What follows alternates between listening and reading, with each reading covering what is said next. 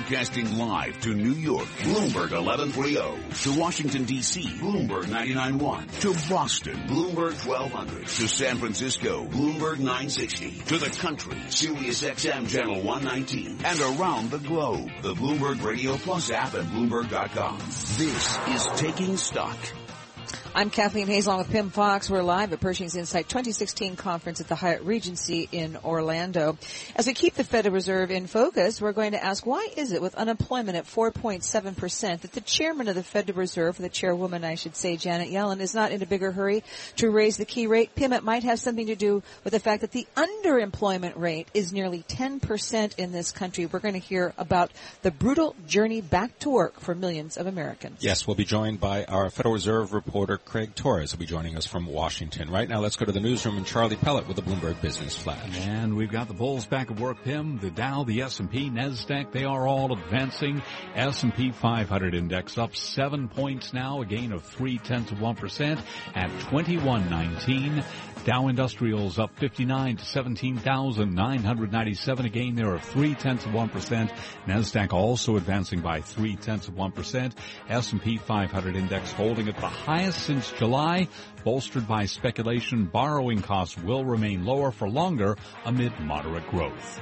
Hewlett-Packard Enterprise CEO Meg Whitman just wrapping up an interview on Bloomberg Television. She talked about the outlook for acquisitions, among other topics. We are interested in M&A, but at the right price in complementary areas. So, for example, what has worked well for us is the acquisition of 3PAR, 3Com, and Aruba. Great complementary technologies that we can put through our distribution system. And by the way, they weren't overly expensive. We paid a very fair price for those companies, but it wasn't at 60, 70, 80 times multiples. She spoke to us from HPE's annual Discover conference in Las Vegas. Hewlett-Packard Enterprise shares up now by 1.6%. Crude oil holding above $51 a barrel, up 81 cents now, advancing 1.6% to 51.18. Gold up 16.40 the ounce, up 1.3% now to 12.63. Lululemon out with earnings this morning. The shares advancing now by 4.9%. Lululemon at 71.46. It is up by $3.31. 2:32 on Wall Street. Now let's take a look at other news from around the world on Bloomberg Radio. Thank you, Charlie. From the Bloomberg Newsroom, I'm Sherry Yan. Hillary Clinton has claimed victory in the race for the Democratic presidential nomination, becoming the first woman to run as the candidate of a major U.S. party. She won 4 of the 6 states holding primaries or caucuses yesterday, including California. Bernie Sanders says he won't give up, although the Associated Press reports he's laying off about half of his staff today. Donald Trump won the Republican presidential primary in California, but many GOP leaders are struggling to rally behind him.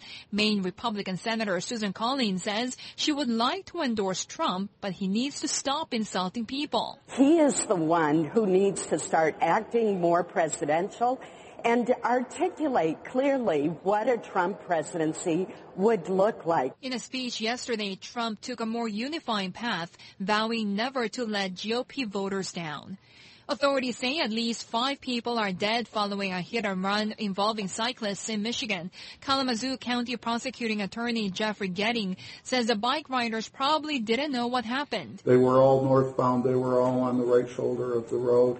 The pickup truck was also northbound, struck them from behind. The head of the city's Correction Officers Union is facing federal corruption charges, along with a hedge fund founder. The FBI says Norman Seabrook and Murray Haberfeld, the hedge fund founder, have been arrested.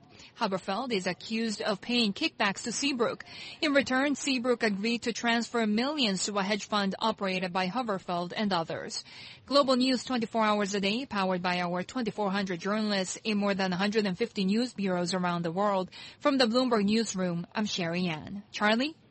And we thank you. And we are brought to you by Sector Spider ETFs. Why buy a single stock when you can invest in the entire sector? Visit sectorspdrs.com or call 1-866-SECTOR. ETF. Stocks are advancing. S&P up 7 now, a gain of 0.3%. I'm Charlie Pelleton. That's a Bloomberg Business Flash. This is Taking Stock, the Fed in Focus on Bloomberg Radio. We are broadcasting live from Pershing's INSITE 2016 conference at the Hyatt Regency in Orlando, Florida. The topic is the labor market. Unemployment, 4.7%. That is down from the 9.5% level when the economy started expanding in June of 2009. Indeed, employers have been adding an average of about 150,000 jobs a month so far this year. But there are still troubling issues in the job market. And here to tell us more is Craig Torres, Federal Reserve reporter for Bloomberg News, joining us from Washington. Craig, thanks for being with us. The good news, yes, unemployment 4.7%, and as I noted, 150,000 jobs on average being created each month. But in your most recent article, you write that it has been a brutal journey back to work for millions of Americans. Tell us more. I think that is driving the sentiment we're seeing play out in the election, which you could use any number of words from anger, bitterness, kind of a shattered American dream kind of feeling. It did take people who lost their jobs a long time to get back to work, and often they ended up in jobs that were lower paying, less benefits, and less security. So we went back and talked to some of the people we interviewed when they were unemployed and asked them what was it like back to employment. And the stories weren't pretty. So, Craig, tell us some of the stories. And it seems a lot of us know, unfortunately, friends of friends, even, some family members that are really on tough times, really having a hard time finding a job. Give us an example and tell us, is it really different from other times coming out of business cycles? So one person we interviewed in our story today was Sally Richards. I think she's a great example. So she's a lawyer, ran her own practice in Ohio, had more than 100 clients. And so she moves to D.C., kind of, for family reasons, personal reasons, figuring she would land a job pretty quickly. Ended up looking for 2 years, just hearing nothing back from employers, building up a debt pile. And I'll tell you, Kathleen, when you talk to these people, what's hard to reflect in print is when you're sitting in front of them as a reporter, what's hard to reflect in print is the sort of anguish you see. It's like someone who just went through a fight or a cancer battle or something like that. It costs these people a lot personally, not only financially, but as I say in the story, like from a self-esteem standpoint, it was very expensive. Craig, if you can, describe what is the thread that runs through all of these stories for you. I think, Pimm, the thread is this isn't the America that I grew up in. This isn't the America that I'm used to. This isn't the America that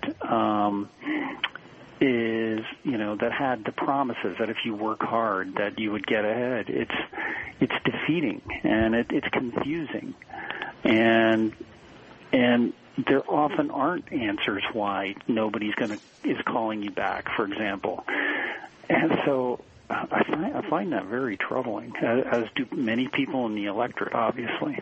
Yeah, and obviously people like this easily can slip into losing their homes, losing their apartments, and the homelessness is a growing problem, even for people like this who kind of fall through the cracks.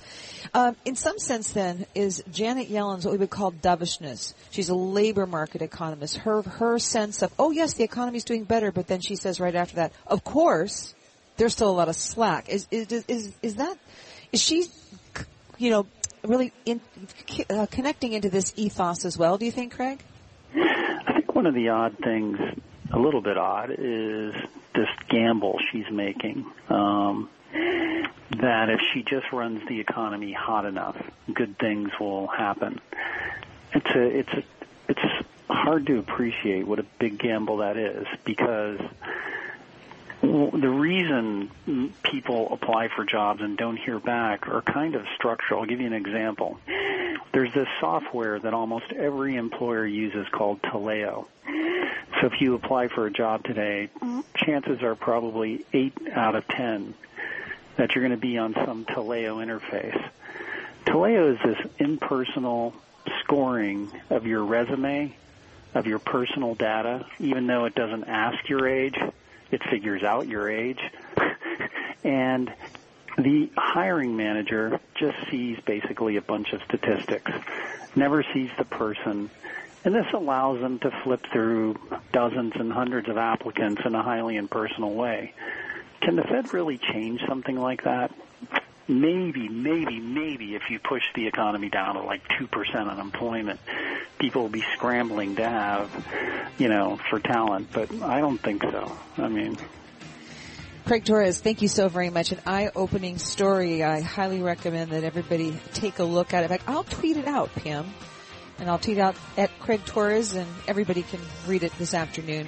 Well, I'm Kathleen Hayes along with Pimm Fox, and we are broadcasting live at Pershing's INSITE 2016 conference in Orlando. The Fed in Focus is brought to you by Willoughby's since 1898. New York City's boutique camera store for precision-crafted Hasselblad and Leica cameras, plus a full selection of GoPro action adventure cameras. Willoughby's, corner of 5th Avenue and 31st Street.